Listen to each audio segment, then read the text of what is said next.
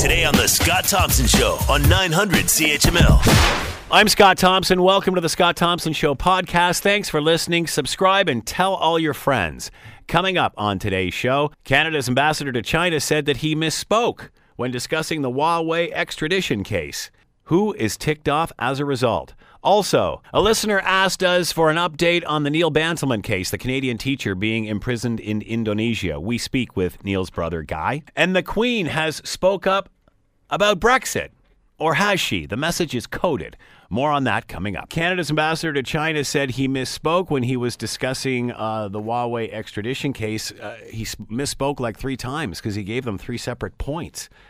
It's amazing how a misspoke can turn into just a rambling diatribe, I guess. With this being an election year, it's going to be interesting to see how this all pans out and what should happen with John McCallum. Is it time to retire? Let's bring in Tim Powers, Vice Chairman, Summa Strategies, has been advisor to national parties and leaders and such, and is with us now. Tim, thanks for the time. Much appreciated.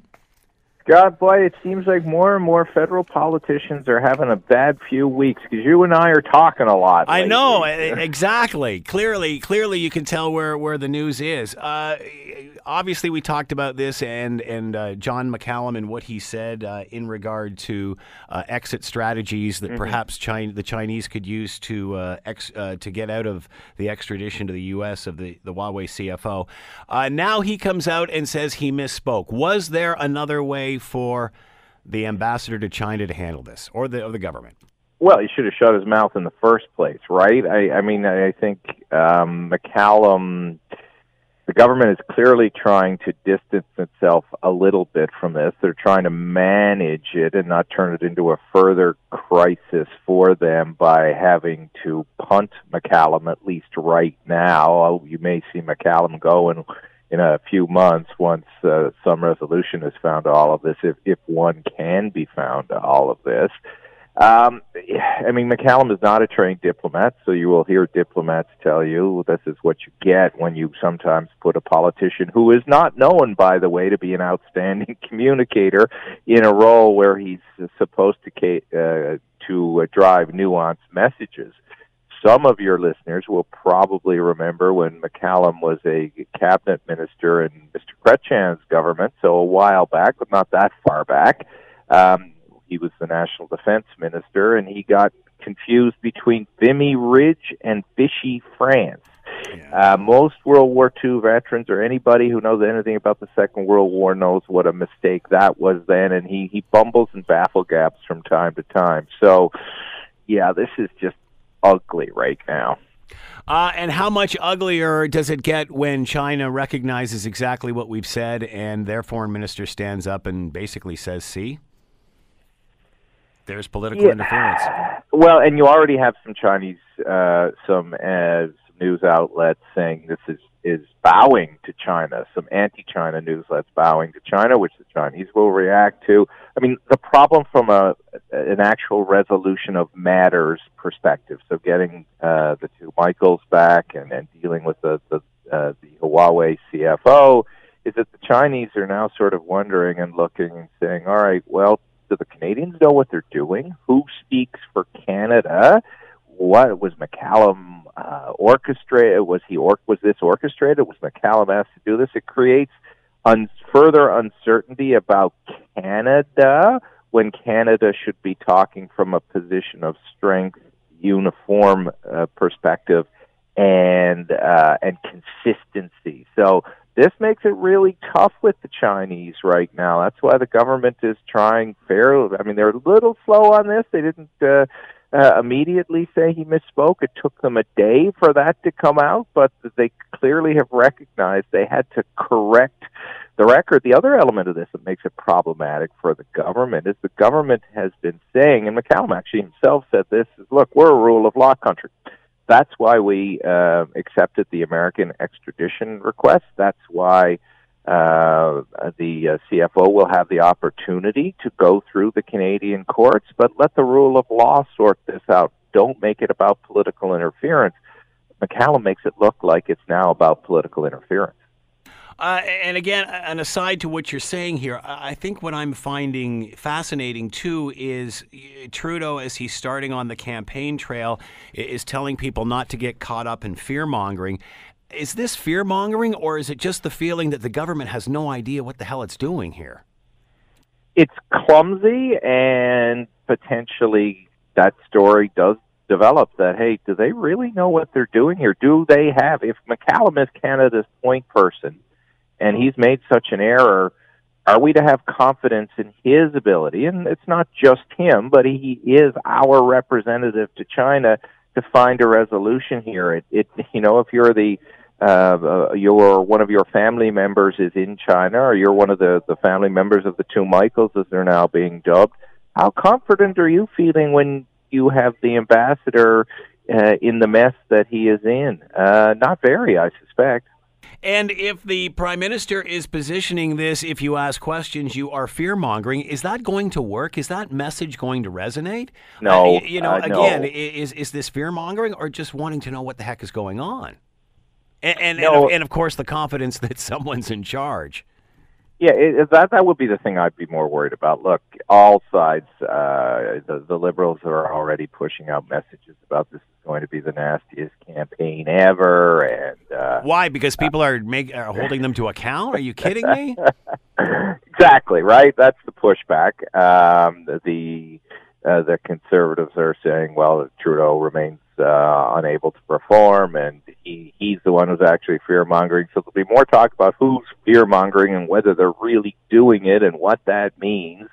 But, of course, you have to be able to question the government, and you have to be responsible in your questioning. And, look, I think Andrew Scheer was right to say if I were the Prime Minister, I'd recall the ambassador that there's certainly a community out there that has that view, and in other circumstances that would be the case, right? So that's a question and a position, and it's fair to question the government's position on China. That's not lessening the abilities of Canadians to do their job. It perhaps sends a message to the Chinese that the Canadian democracy is what we say it is, healthy and vibrant. So I don't worry too much about questions. Other than walk this back and say he misspoke, was the only other option to just bring him back and say, hey, you know what, you need to step down. We need to find another position for you. We need to put someone else there. Yeah, and I think they eventually will do that. I think. Is it a good time to be be doing that now, considering the sensitivity of the hostages? Yeah, I shouldn't say hostages, detainees. Detainees. Well. Some might agree with your synonym. I think I get the Prime Minister's position, and other Prime Ministers would probably take that position because McCallum has done some work there, has visited the detainees, has some rapport going with them. That is important. But I suspect John McCallum won't serve his full term as Canadian ambassador to China if the tensions remain as they currently stand. Again, Liberals slow to react to this. What has been the fallout from both the U.S. and China? How has his statements complicated this?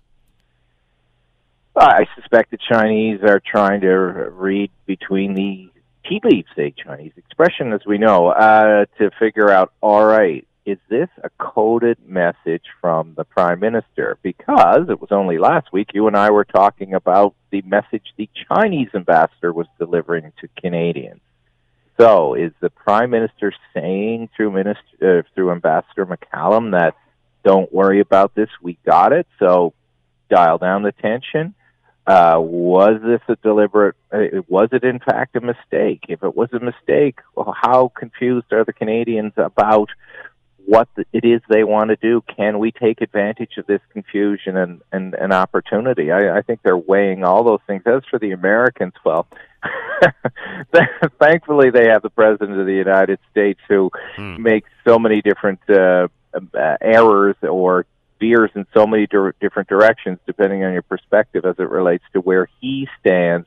I don't think McCallum really registers with the Americans at this juncture. What about if she's the CFO is extradited or not? If she is not extradited, how will this look for the government? Again, it will depend on the circumstances, right? If what if it's McCallum the judge said publicly is borne out to be true, that the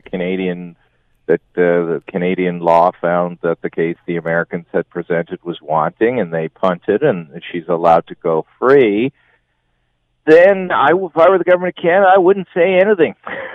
I'd probably just let it happen and stick with, hey, this is how our legal processes work. I think Canadian public statements right now, specifically around this case, have to be very well managed. What if the judge says she goes, the minister has the last say? I think the minister would be in line with the judge. Right.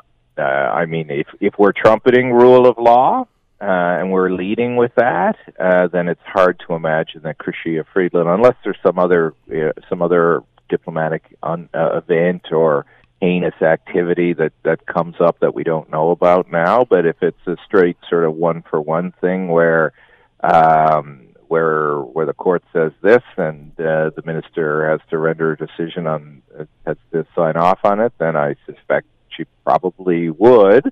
I'm sure quietly they would like to see, they would make sure China understood that, look, we're going to follow the rule of law because we told you we would. I hope you're going to release our detainees. I think that'll be a little bit more quietly done. McCallum said this was done to try to save the lives of the two Michaels. Does this hurt or hinder that opportunity? I think help or hinder? I think it hinders it. I mean, the story's now become McCallum made a mistake. McCallum misspoke. So you can extend the lens of how far his misspeaking went. Does it now mean that, in fact, he was wrong? This wasn't going to help them? Look, this hasn't been a great week for Canada's representative in China. It's not been great for the government.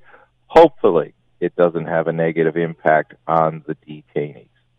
Thoughts are, I can't let you go without asking you what's transpiring in Kingston this morning. Oh, my goodness. And it's interesting that over the last couple of days, people in Kingston have been wondering about a plane flying around, and it turns out that it's a surveillance plane from the RCMP, and two people charged with terrorism in connection to the Kingston raids. One of them allegedly at this point could a Syrian refugee. How does this complicate issues for the Prime Minister's office? I think by all reports it's being managed appropriately. The public commentary that's come out to date is responsible. You had the Public Safety Minister, Ralph Goodale, come out and say, look, we can't say much on operational matters. RCMP are having a press conference, I believe, at 1 o'clock. Yep. But the threat level, so we don't have to worry because the threat level remains medium. This could get more complicated if somebody makes it about an immigration issue. There's an immigration element to it, obviously, because as has been publicly identified, one of the people that has been charged came to Canada from is of Syrian origin. I think they may have stopped in Dubai first. Anyway, there'll be some immigration debate that will be spawned about this. It appears that one of the people in question, immigrated in 2016, so that would have been under the Liberals. I think we need to know more information to see where this will go politically, but right now, in the very early hours afterwards, government, to be fair to them, is saying what they should say about the arrests. I mentioned the Prime Minister using the fear-mongering angle, talking about the upcoming campaign. Obviously, this is more bad timing for them. How do you balance the fear-mongering with valid questions from concerned citizens? You guys are going to have to do a lot of that. I think citizens themselves are going to have to call the Prime Minister out a little bit. I think journalists, and then if you get the interview of the Prime Minister and others, are going to say, look, Prime Minister, I don't think this is a case of fear-mongering. I'm simply asking you a question. And I think that questioning and constant questioning, I mean, he doesn't seem to call people out for fear-mongering at his town halls. one hopes that on a go-forward basis, that will be the case in the election campaign. But we all know this is going to be heated and fingers are going to get pointed. And I mean, the great irony, of course, is the Liberal Party has a history of telling others not to fearmonger, but they do a very good job of it themselves. You will recall, and again, I'm sure your listeners will, that old Paul Martin ad that got demoed but never ran about Stephen Harper putting soldiers in the streets with guns, in the 2005, 2006 election, I believe that was. So, yeah, one person's fear-mongering, Scott, is another person's value proposition. Is the McCallum story over as far as the Canada-China saga? Is this now become a sidebar? I think we've got a weekend more of this. I think we're going to see some reaction from the foreign press around this, which might influence the Prime Minister and the government a little bit. I think we might get some reaction as best one can from China. We'll see what Chinese Canadians who aren't fans of the Chinese government say about this and in different quarters. We talked about this last week in Jagmeet Singh's riding as it related to the Liberal candidate. 40% of that community in that Burnaby South is of Chinese extraction. So, what are the domestic ramifications? We'll get a sense of that this weekend and how that may influence what the Liberals do and how it affects the bigger discussion. Tim Powers has been with us, Vice Chairman, Summa Strategies. Tim, always a fascinating discussion. Thanks so much for the time. Much appreciated. Have a good weekend, Scott. You too. Bye. You're listening to the Scott Thompson Show podcast on 900 CHML. You might remember, I'm sure you do, the story of Neil Bantelman, the teacher, Canadian teacher in Indonesia who has been arrested, falsely accused, and the ongoing struggle for the Bantelman family to try to bring Neil back home. And oddly enough, it was one of you, it was a listener that sent us a note the other day and said, what's the deal on Neil Bantelman? Is there any sort of news to report there? So we brought Guy Bantelman in, the brother of Neil Bantelman. He is with us now. Thanks for coming in, Guy. Much appreciated. Thank you, Scott. We talked last time. Any idea how many times you've been in here talking about this? This is 44, I think. It's hard to believe. And for those, and I hate to put you through this again, can you just capsulize this story and what has happened and how Neil got to where he is now? Yeah, in early 2014, after 6 janitors were accused of sexually abusing some kids at a private school in Jakarta that Neil works at, those charges or allegations were increased to include the principal of the school, Neil, who was vice principal, and a teaching assistant. They were questioned, arrested. They went through a trial in early 2015. They were released in August of 2015. Neil was made to stay in the country on appeal, and in February of 2016 he was rearrested. So it's next month will be three years again since he's been arrested. How is he? How is his wife doing?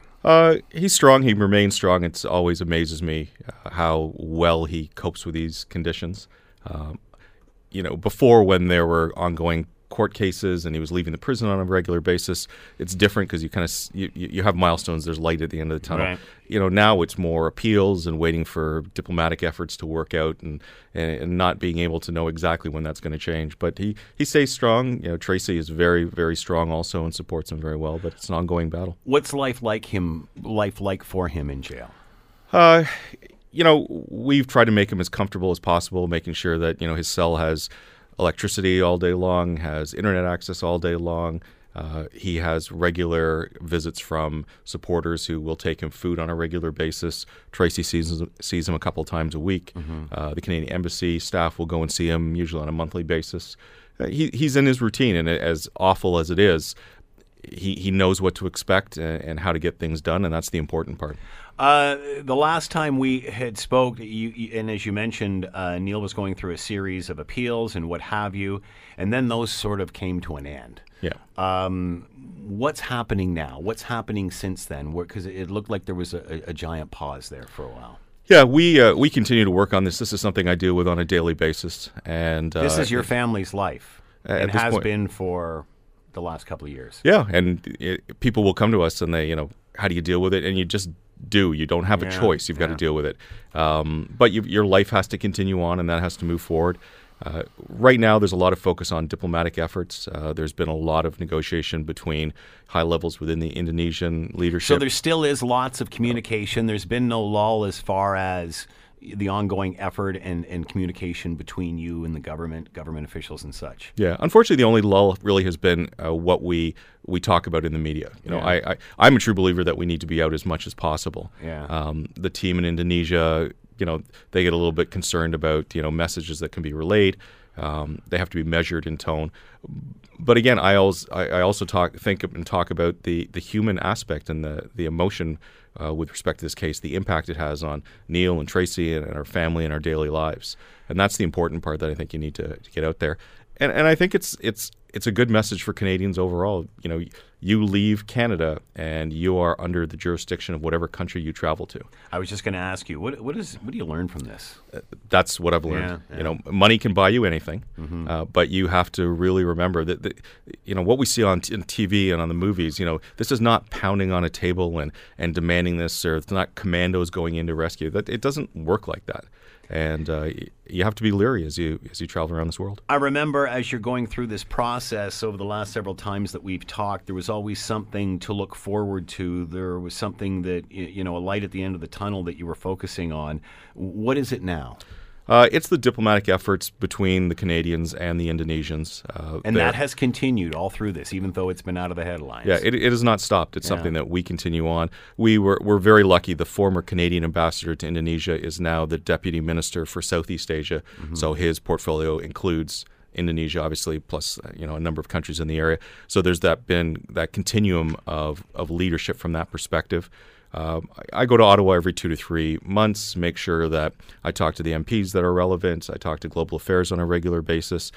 And again, you've got to keep the story front of mind. There's lots of issues. There's 2,200 Canadians at any given moment that are incarcerated somewhere in the world. What makes Neil the most important? Neils, yeah. Absolutely. Wow. And again, the cases are a little different. They don't go to this length by any means, but it has a material impact, and you've got to continue to fight on. You just can't stop. I remember you saying that a lot of the people that were involved in this case when it first started aren't involved in it anymore. There's been changes politically and such. How does that change the discussion? You've got to restate your story, and sometimes you've got to get people, understanding and looking at the case file. As I said, the former ambassador has been that one constant, even though he's changed jobs. He still is in a position to make some differences. But, from the prime minister all the way down to everybody in the embassy staff, everybody at the school, everyone's changed. Is school still strongly supportive? Very much so. Yeah. What about elections in Indonesia coming up? Does that play a factor in any of this? I guess any political change does. Yeah, that's the next big milestone that we're working towards. The incumbent, the current president, has been supportive of the case. He understands what's going on. But again, a leader of an emerging economy in the world, he does not want to be seen as being pushed around by a Western power. The ticket running against him, the person running for vice president, was somebody who supported Neil from day one, actually went and saw him in prison. And there's a good opportunity there. But the challenge is we'd like to see consistency in leadership because we believe that will lead to a quicker resolution. Why, if it appears that people are on Neil's side, why are they so cautious politically? I mean, we've talked before about, and you don't want to go over there talking about corruption and such, but obviously they've had to clean their system up over time, and Neil, in some situations, has been caught in that. Is there any effort by them to come clean on stuff and just to, here's, our judicial system is credible and so on and so forth? I mean, don't they need to somehow portray that as well as holding somebody that perhaps shouldn't be held? Yeah, that's the problem, because once you start pulling out one of the cards in this deck of cards or house of cards, everything's going to come down. So it's not just Neil's case, it's the prosecutors, it's the court officials, it's everything from a judicial standpoint that's moved forward, all the appeals that have failed. Then you start looking inwardly. If this case is built on really no evidence whatsoever, it's more hearsay, and you convicted this individual and gave him an 11-year term, you start pulling out that card, and all of a sudden everything unravels. It does then point inwardly to how the system works. And perhaps others caught in the same trap that Neil is. Absolutely. Like the janitors. Yeah, absolutely. And, it leads to a bigger question. And again, an emergent economy, they want to be seen as having a rule of law. They want to be, somebody, they're a G20 country. They don't want to lose that status. Yeah. You're talking about the fourth most populous country in the world. You need that. And there is a lot of corruption, a lot of stuff that needs to be cleaned up.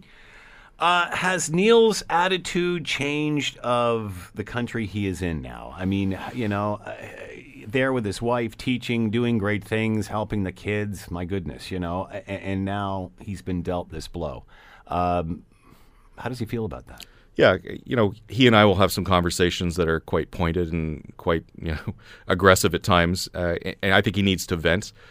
He's a very measured, laid-back individual. And are the two of you alike at all, or very different? We're very different. I come more from that A-type personality where I'll push a little bit. Neil will kind of sit back a little bit from that perspective. But Neil, that's what's helped him get through this. He is able to be measured. But again, he has a lot of ill feeling to what he's endured and what he's had to go through. How do you think you'd be reacting if the roles were reversed?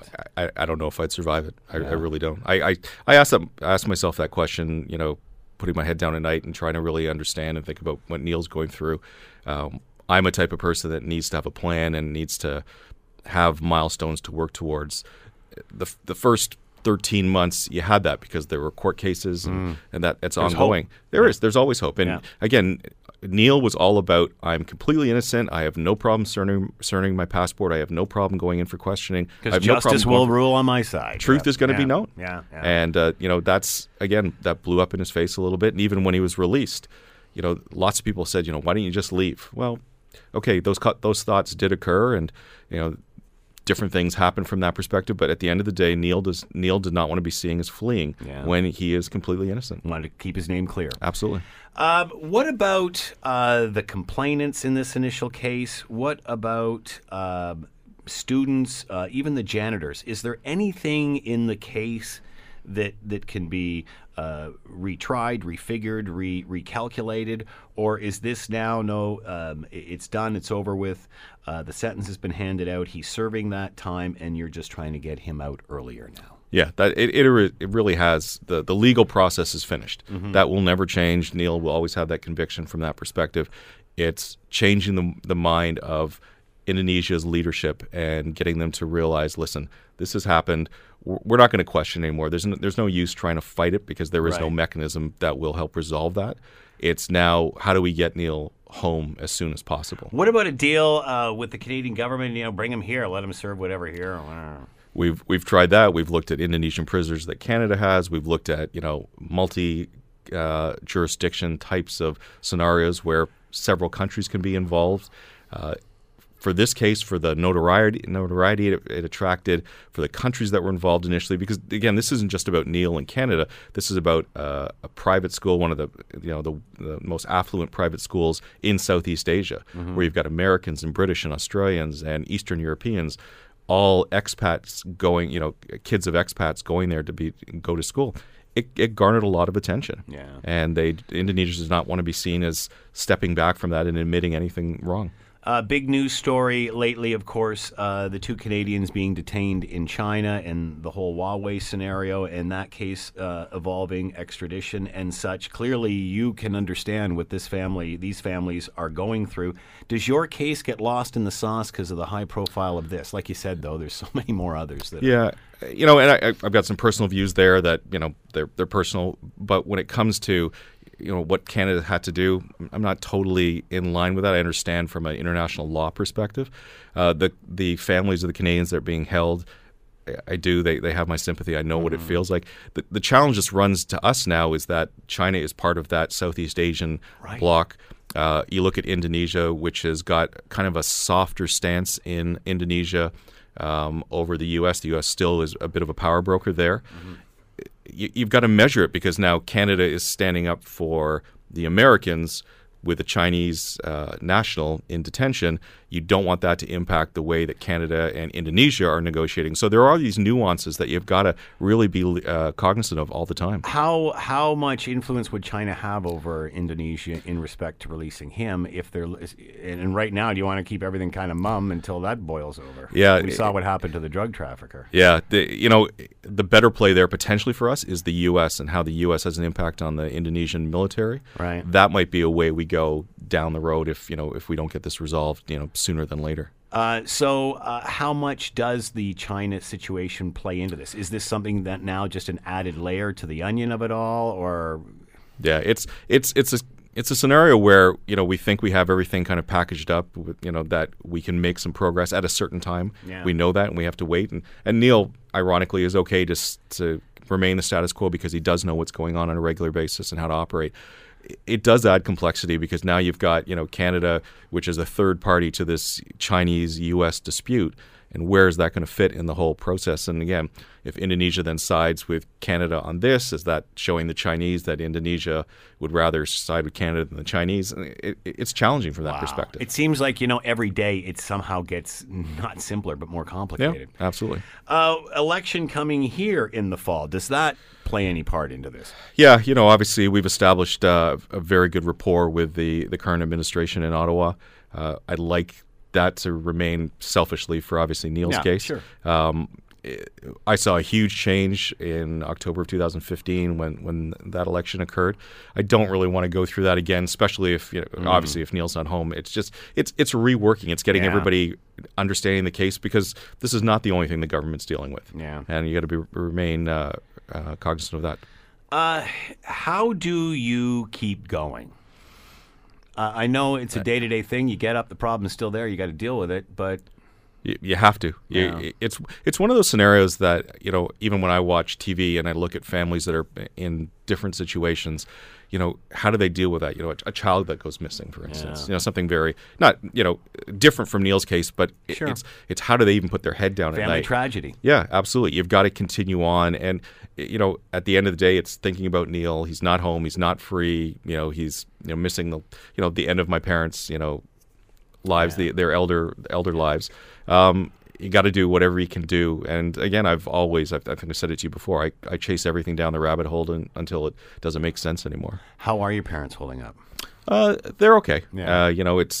We had a good Christmas, I think. Yeah. Overall, and my mom's very strong. At this point, for lack of a better phrase, is this the new normal for you guys? I mean, it's not like it's a shock anymore. Does it feel different now than it did the first year? Yeah, I think it feels different just because we know so much more. Yeah. The being naive initially when this first happened, that's obviously escaped us. And we know this is not something that's going to be resolved tomorrow. This is not going to be a case where Neil shows up at our doorstep in Burlington. This is going to be, we'll know when Neil's wheels up out of Indonesia and where he's going and what that looks like and reintegration here in Canada. 11 years of a sentence and 3 or 4 now? Yeah, if you add it all together, he's probably 47 months. What are they as far as sentences? Do they make them go to the end? Do they give you good behavior? I mean, how's all that working? Yeah, for him? He's usually at about 5.5 years, about half term. Yeah. And then he gets credited for time, being a community leader. The school has arranged blood drives in the prison that, help. They've donated some teaching time. They've donated some computers. The school's done everything to lessen that sentence. They've certainly benefited from Neil's arrest, it would appear. Absolutely. So what's next? What do you do now? Again, a trip to Ottawa is in the offing in the next month or so. We just got to work, and again, it's not as easy as just setting up a meeting. You've got to have global affairs there. You've got to have the MPs. The House has to be sitting. So that'll be over the next 4 weeks, and then really as we move towards the middle of the year, we're hoping that some of the promises and commitments we've had kind of come to fruition, and we can get this behind us. All right, Guy Bantelman has been with us, brother of Neil Bantelman, still being held in Indonesia, the Canadian teacher who found himself in this situation. Of course, the Bantelman family doing everything that they can in order to free him. Guy, again, thanks for coming in. Thanks, Scott. Keep doing it, and any more information that you find out, feel free. We'd love to have you. Thank you so much. Good luck to the family. Thank you. You're listening to the Scott Thompson Show podcast on 900 CHML. We've talked a lot here about Brexit and the tough negotiations and such that is going on in regard to that. Britain's opposition has proposed a parliament vote on having a second Brexit referendum. Lawmakers scrambling to prevent the UK from crashing out of the EU without a deal. Now Queen Elizabeth urged Britain to seek out common ground and grasp the big picture, a coded plea to the political class to resolve the Brexit crisis that has shocked investors and allies alike. Of course, clock ticking down to March 29th. She said, and here's the quote, "As we look for new answers in the modern age, I, for one, prefer the tried and tested recipes, like speaking well of each other and respecting different points of view, coming together to seek out common ground, and never losing sight of the bigger picture." To talk more about all of this, joining us is Dr. Andrew Glencross, Senior Lecturer, Department of Politics and International Relations, Aston University in Birmingham, and is speaking to us from Germany today. Andrew, thank you so much for the time. Much appreciated. No problem, Scott. So is this, in fact, we all know that the Queen, of course, as head of state, does not get involved and doesn't usually offer her opinion when it comes to politics.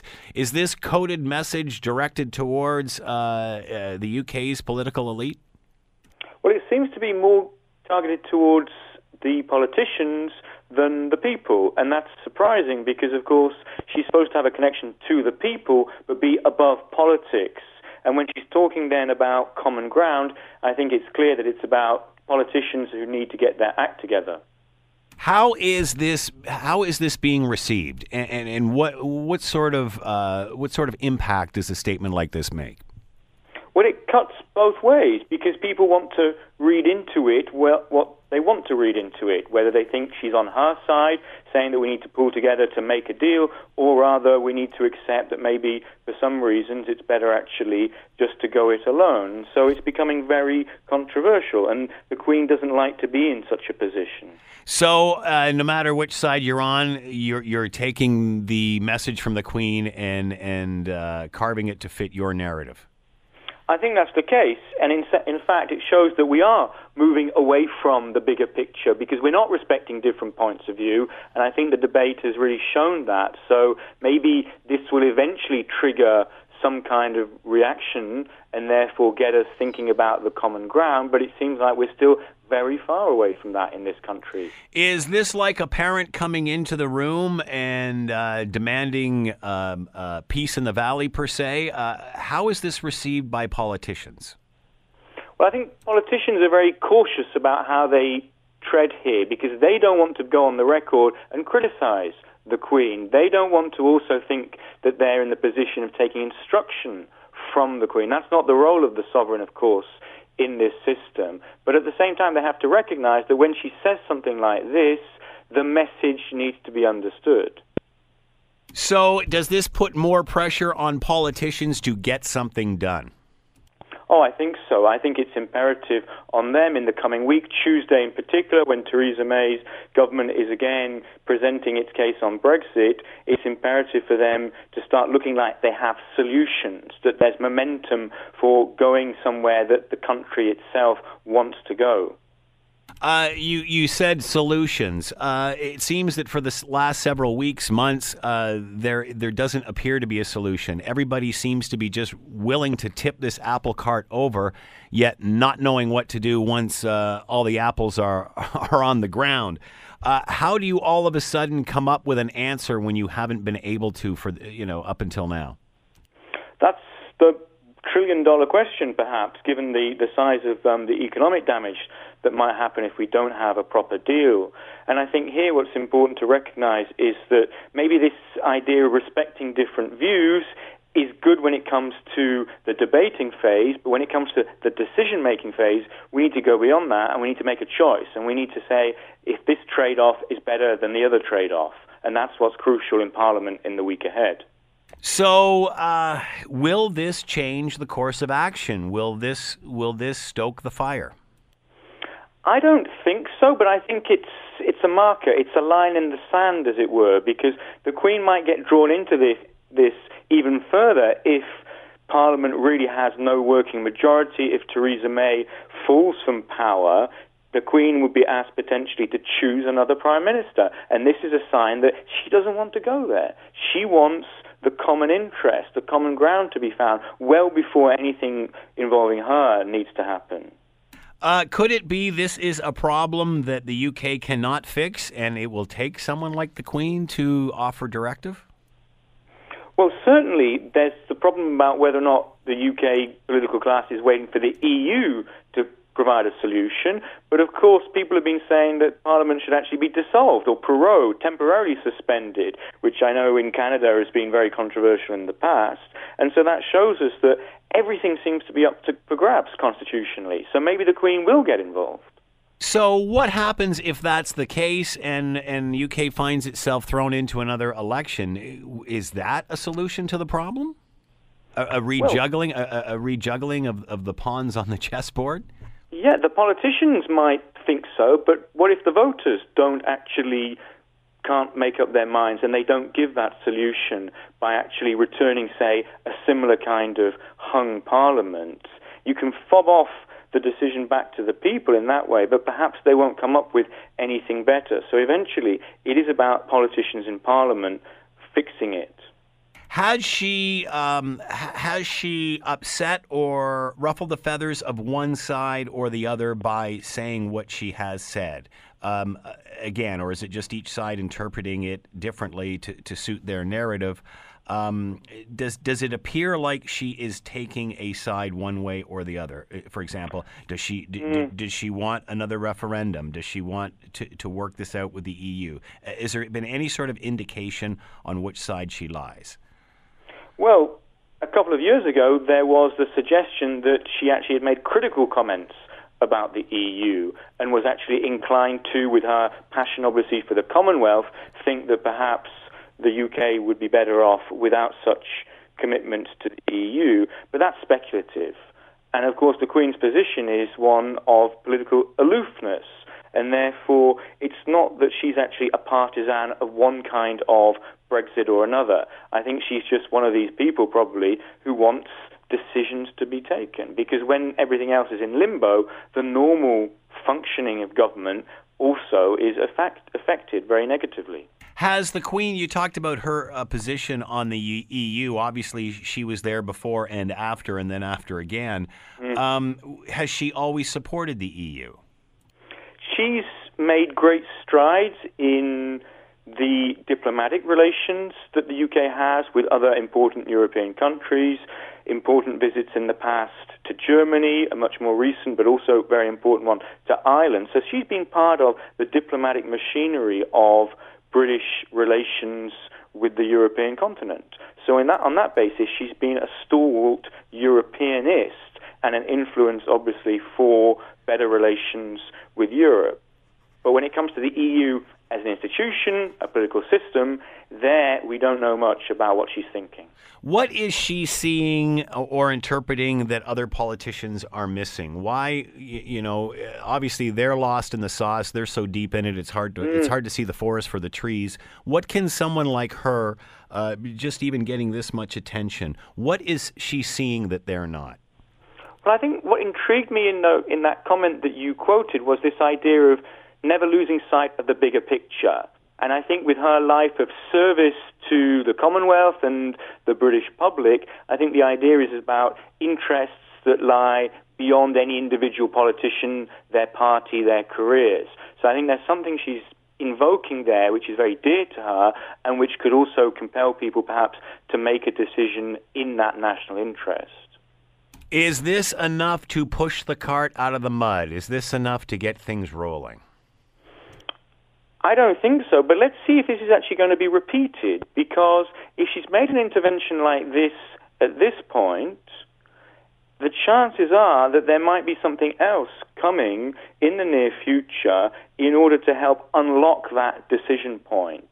And again, with her the importance of her messaging there, I think this is something that she could also repeat in the near future.